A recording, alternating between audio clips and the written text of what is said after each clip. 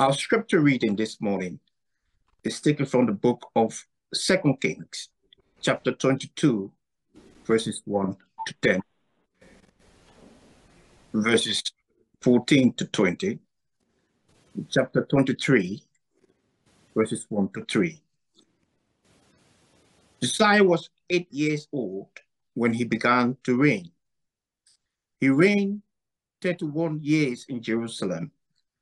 His mother's name was Jedidah, daughter of Adahiah of Bushkath. He did what was right in the sight of the Lord and walked in all the ways of his father David. He did not turn aside to the right or to the left.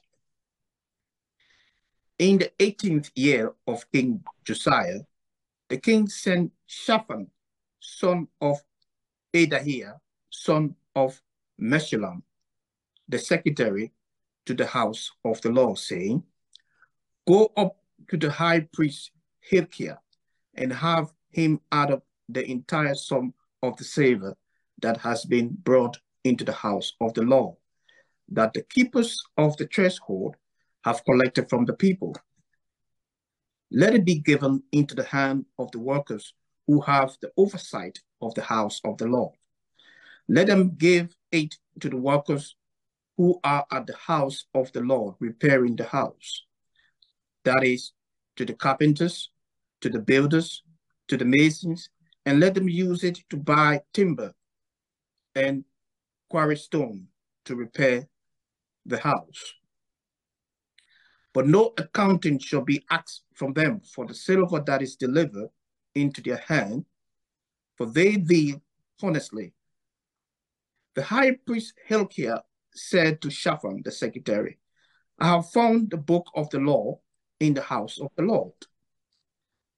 When Hilkiah gave the book to Shaphan, he read it. Then Shaphan the secretary came to the king and reported to the king, "Your servants have melted down the silver that was found in the house and have delivered it to the hand of the workers who have oversight of the house of the Lord." Shaphan the secretary informed the king, "The priest Hilkiah has given me a book." Shaphan then read it aloud to the king. So the priest Hilkiah, Ahikam, Ashbal, Shaphan, and Azahiah went to the prophet Huldah, the wife of Shallum, son of Tikvah, son of Harhas, keeper of the wardrobe. She resided in Jerusalem in the second quarter, where they consulted her. She declared to them, "Thus says the Lord, the God of Israel, tell the man who sent you to me. Thus says the Lord, I will indeed bring disaster on this place and on its inhabitants." All the words of the book that the king of Judah has read. Because they have abandoned me and have made offerings to other gods, so that they have provoked me to anger with all the work of their hands. Therefore, my wrath will be kindled against this place, and it will not be quenched. But as to the king of Judah, who sent you to inquire of the Lord, thus shall you say to him, "Thus says the Lord, the God of Israel, regarding the words that you have heard, because your heart was penitent and you humbled yourself before the Lord, when you heard how I spoke against this place and against its inhabitants, that they should become desolation and a curse, and because you have torn your clothes and wept before me, I also have heard you, says the Lord. Therefore, I will gather you to your ancestors, and you shall be gathered to your grave in peace. Your eyes shall not see all the disaster that I will bring on this place." They took the message back to the king.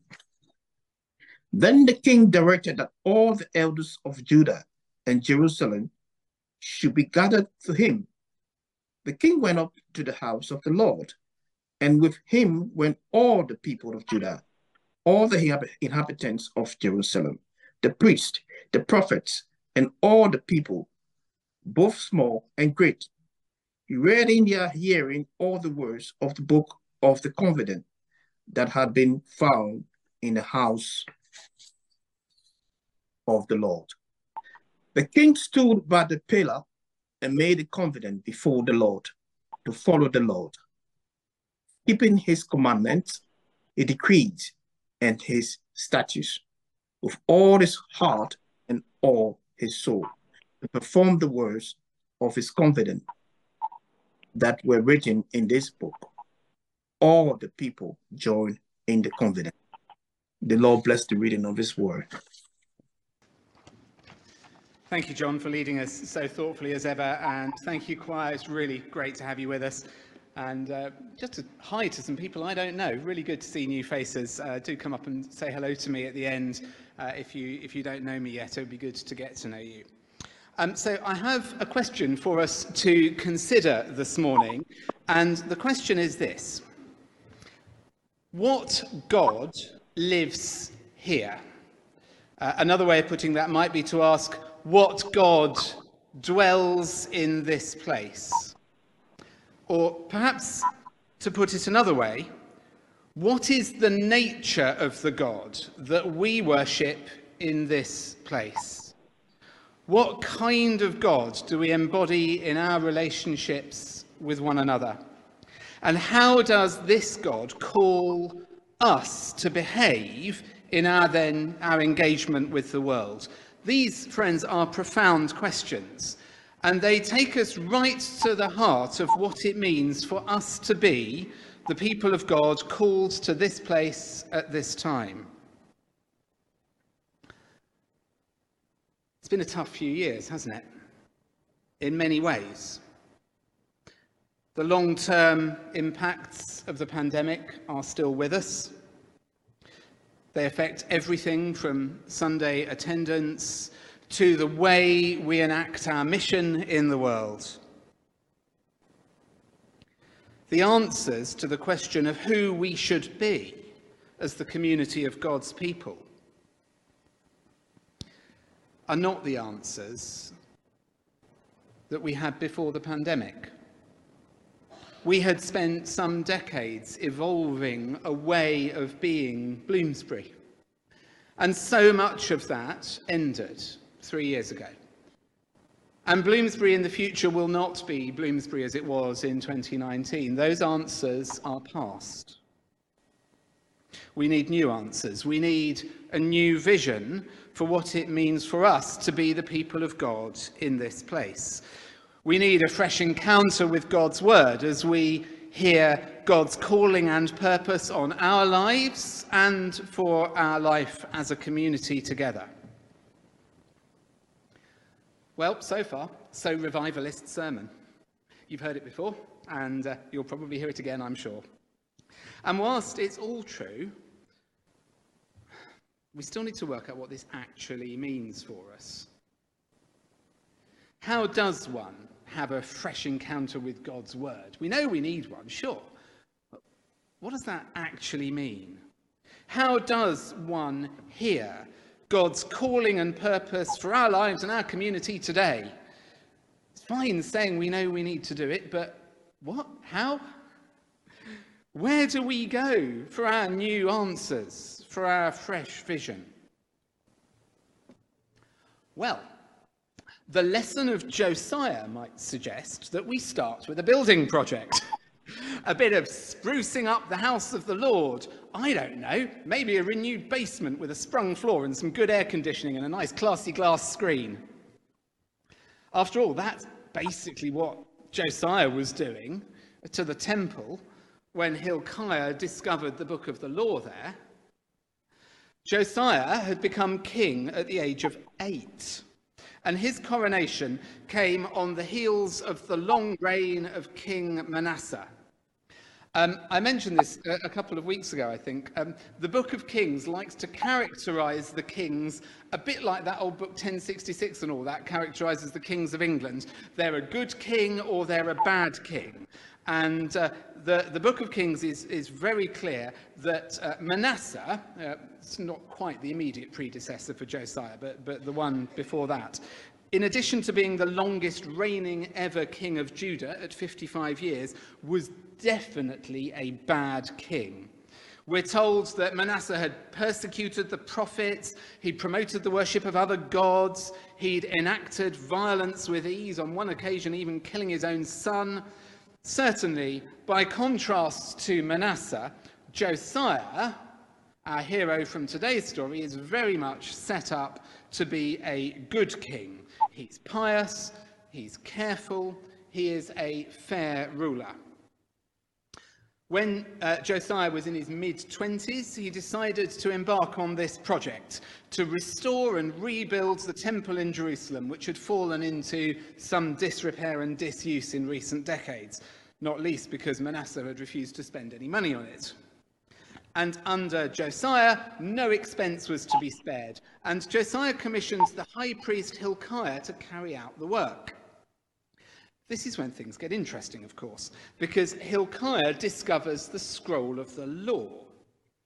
Now, I'm afraid our recent restoration work and renovation work that we've been doing here at Bloomsbury hasn't unearthed anything nearly so exciting.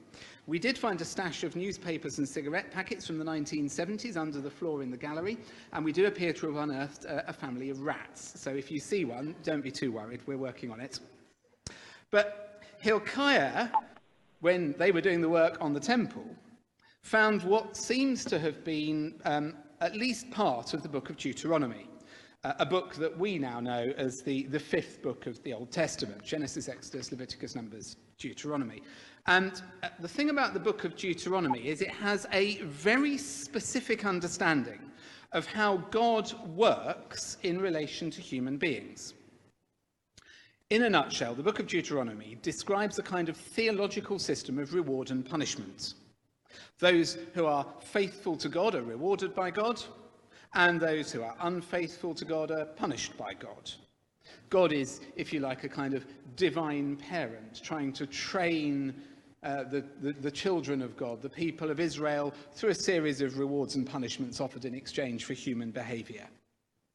And this perspective on blessing and cursing that is there in the book of Deuteronomy also lies behind the book of Kings that we've been working our way through in recent weeks. And it informs the assessment that the book of Kings offers over which kings are good and which kings are bad. So if you kind of track the way the book of Kings talks about people, it consistently says that a good king is one who obeys the law of the Lord, and a bad king is one who is unfaithful to the law.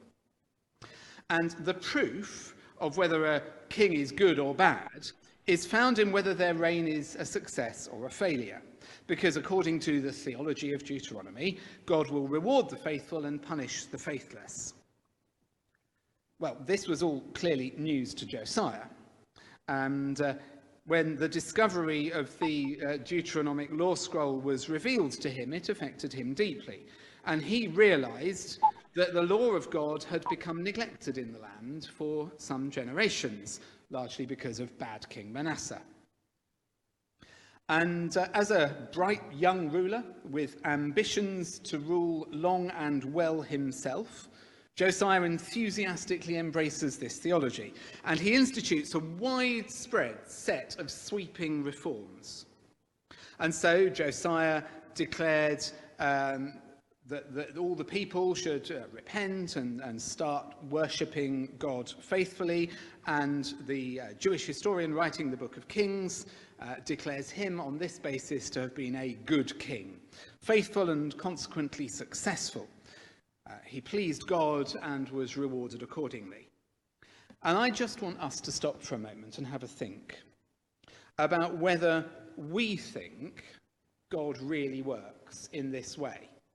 The book of Deuteronomy thinks so, the book of Kings thinks so, Josiah became convinced of it, but do you think that God works like that? Does God always reward faith and punish disobedience? Certainly, many of us will have been brought up within church traditions that have taught this and which believe this to be the case. The theology of Deuteronomy is alive and well in the contemporary Christian church, and it takes various shapes. So at one end, you get the more extreme gospels of wealth and prosperity, where if you are faithful, God will reward you with money and power. And if you have money and power, you can sleep easy at night because you know that God has given it to you because you've been a faithful follower. But then, perhaps at the other end of the spectrum, you get the moralizing crusades. So people who, in our time and place, would seek to demonize the LGBTQ community, to say that we should pin our failures and our sins on those whose sexuality or gender identity is not the dominant mainstream. I'm just going to break off for 1 second. I think I can hear Solomon on Zoom, maybe tapping a microphone. Can you make sure that Zoom's muted for me? Thanks, Matthew. Brilliant. And we end up in this situation where LGBTQ identity and practice is aligned with unfaithfulness, and the dominant heterosexual culture that has so kind of run itself through church life is the faithful one. And then you get this narrative of, well, those people are bad and they must be punished by God, and those people are good and they must be blessed by God, being written onto church life.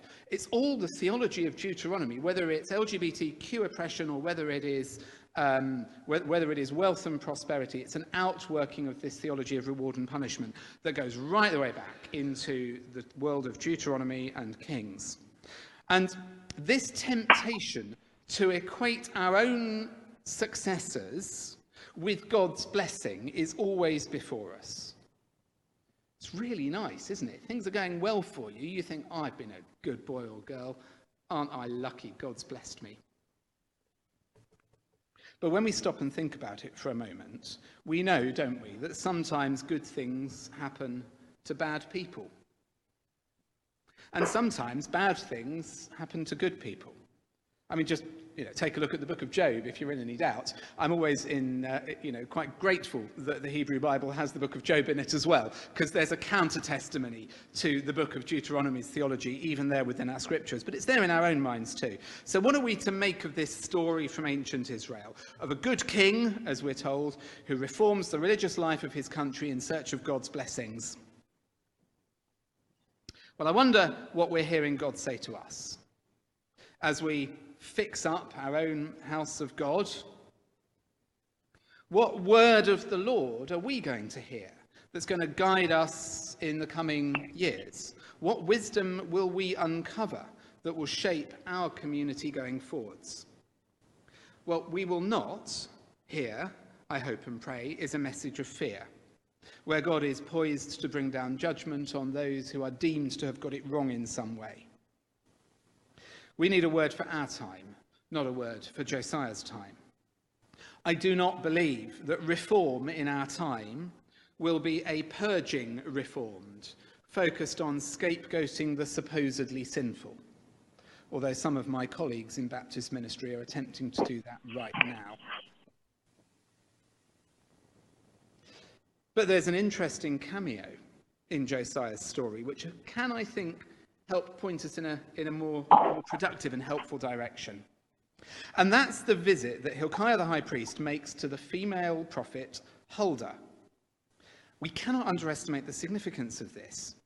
The religious elite go to consult this holy woman in a male-dominated culture, and in a biblical text where women are hardly ever even named, and when they are, it's usually in the context of them being property or wives or mothers or some combination thereof.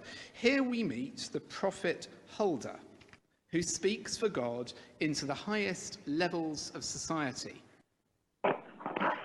And as we begin to discern God's call on our community, as we seek to hear God's message for our time, for our building, for our community, we need to do the equivalent of going to visit Huldah. We need to take time to listen to the marginalised, the excluded, the oppressed. Because I think it is likely that God's voice will be heard through their voices. As we learn to listen to the least and to put God first, we may begin to discover a religious reform for our time, where the competing loyalties of our age, the economic, social and political forces that clamour for our attention, where all of that ends up being relativized before a God who calls us to follow a countercultural path of radical love, radical inclusion and radical justice. And this is what we're going to be beginning doing downstairs at 1 o'clock, listening to one another and to those voices that are often unheard, in order that we can hear what God is saying to us in our time. The book of Deuteronomy contains the great command that echoes down to us directly from Josiah's temple via the voice of Jesus himself. Hear, O Israel, the Lord is our God, the Lord alone. You shall love the Lord your God with all your heart, with all your soul, and with all your might. Putting God first never goes out of fashion because it has never been fashionable to do so. But if we want to hear the word of God for how we are to live our lives, how we will spend our money and our resources, how we will interact with one another, then it is in truth the only place to start. You shall love the Lord your God with all your heart, with all your soul, and with all your might. And I do think we need to recover the word of God for our time. And I think we need to remember that when God speaks a person. The opening of John's Gospel, we'll hear it again at Christmas. It tells us, in the beginning was the Word, and the Word was with God, and the Word was God. He was in the beginning with God, and all things came into being through him, and without him not one thing came into being. And what has come into being in him was life, and the life was the light of all people. The light shines in the darkness, and the darkness did not overtake it. When God speaks salvation, God does not speak a text. When God speaks salvation, God speaks a person. The divine word is the word made flesh. And the word of God that we need to recover, to discover in our community, is the God of love and justice revealed in the person of Jesus Christ. So to return to my question from the beginning of what God lives here, what God dwells in this place, the answer I hope that we will discover together as we listen carefully and deeply. The answer, I hope, will be that we will find ourselves back in touch with the God of love, made known to us in Jesus and revealed to us as we are attentive to the least and to the lost. And the question that Josiah may well legitimately ask us is whether we are listening carefully enough. Thank you. I hope you can hear me. Simon's sermon made me think about the relationship between the house of God and the physical place surrounding it. I mean, Bloomsbury has a history of strong engagement with central London, and our renewed building can certainly play a major role in establishing ties with parts of the city we are not familiar with, we are not usually part of. And that also reminded me that in the mid-1960s, the late Howard Williams wrote very powerfully about the temptation to withdraw to the countryside where life appears to be easier and more consistent overall with Christian values. but also urged his fellow Christians not to abandon the city with all its contradictions and difficulties, and rather to pursue their mission there. And so I hope that the discussion that will start today will allow Bloomsbury to keep moving in that direction. Thanks, Tommaso. So my thoughts also went to houses, but for very different reasons. As many of you know, have been spending what seems like years and years clearing out of my dad's house following his in March. And that's involved lots of trips home and lots and lots of getting things out of the attic and getting very dirty. It's amazing how dirty attics are. Interestingly, it's quite weird that I'm doing this panel today, because just kind of thinking back, over the last year, well, since March, I have discovered lots of things from my past in the attic, as you'd expect, some good and some bad. Haven't discovered any law scrolls, but some certainly felt a bit like law scrolls to me. So I found a lot of books which the content thereof I would say is challenging, to say the least. As many of you are aware, I was brought up within a Brethren background, so I, as a female, had certain expectations placed on me, and some of the stuff I found made me smile. I found some my dad kept everything, and I found some large scrolls, actually, that when you unrolled them, massive kind of, they were actually from flip charts, and they had lots of Sunday school choruses on, which me and my sister decided we then need to try and sing. So some old-time classics like When the Road is Rough and Steep, and I Met Jesus at the Crossroads. Anyone who knows these kind of ones, they're, yeah, interesting songs. And it really got me thinking about, well, where was God in this? Because not all of that was positive. A lot of it was quite negative. And I know that a lot of people here have had negative experiences in their past of God. And I'm quite a different person now to what I was then. And I've come quite a long way.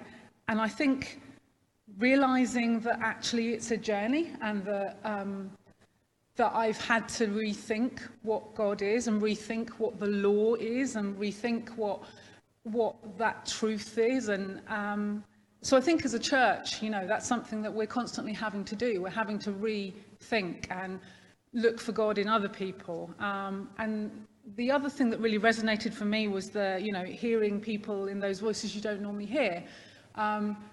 I remember that when we used to do evening services, which weren't well attended, but sometimes there were a couple of individuals who perhaps could be quite challenging, and some of you know who I'm talking about, but they would often say something really poignant where actually you're like, yes, that's the voice of God, and yet they actually were, homeless, they were rough sleeping, but they would say something really astute. So I think as a church, listening to those voices is what we need to do. I think as individuals, listening and looking for the love.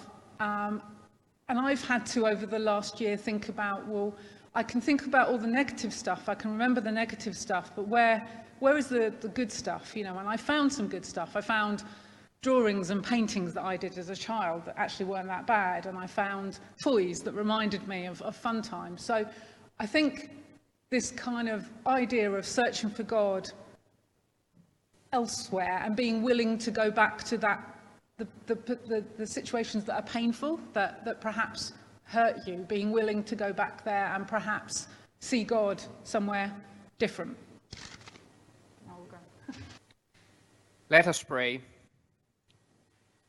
Eternal God, Creator and Redeemer of us all,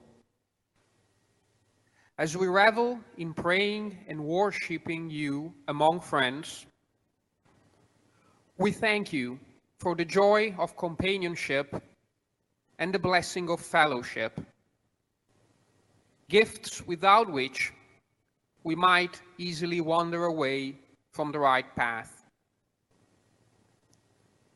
O Lord, give us pause to acknowledge the debts we owe to others,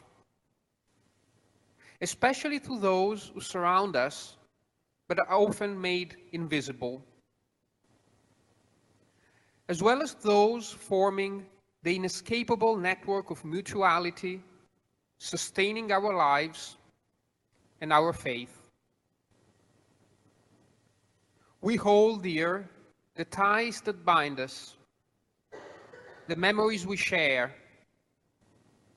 the hopes and the dreams we have been nurturing together, and all the deeds and thoughts by which we claim kinship with our congregation's history and heritage, was a spirit we strive to preserve, renew, and pass down to future generations. Eternal God, give us strength, insight, and determination to keep building your house as wisely and generously as we can, taking advantage of the spiritual, moral, intellectual, and material resources available to us. May we be able to dig deeply and lay foundation on rock, so that when floods come and many torrents strike it, your house will not be shaken. Please clear our sight as we look for the best timber from the hills to please and honor you, and pledge to never let your house lie in ruins while hurrying to our own houses instead. Then, eternal God, always remind us that we are not stewarding your house to our own exclusive benefit. In the scripture, we read that by wisdom a house is built, and by understanding it is established. By knowledge the rooms are filled with all precious and pleasant riches. But none of us has a monopoly of either wisdom or knowledge. And also for that reason, our doors must remain open, welcoming strangers who one day will be strangers no more.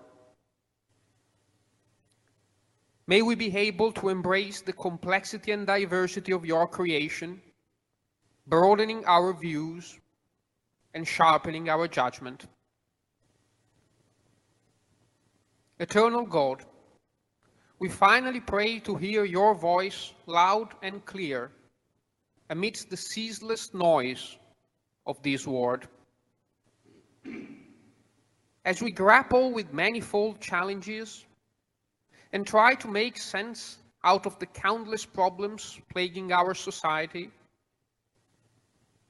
at times in which even the very best of us may find reasons to be filled with loathing or pessimism, we feel we need you more than ever.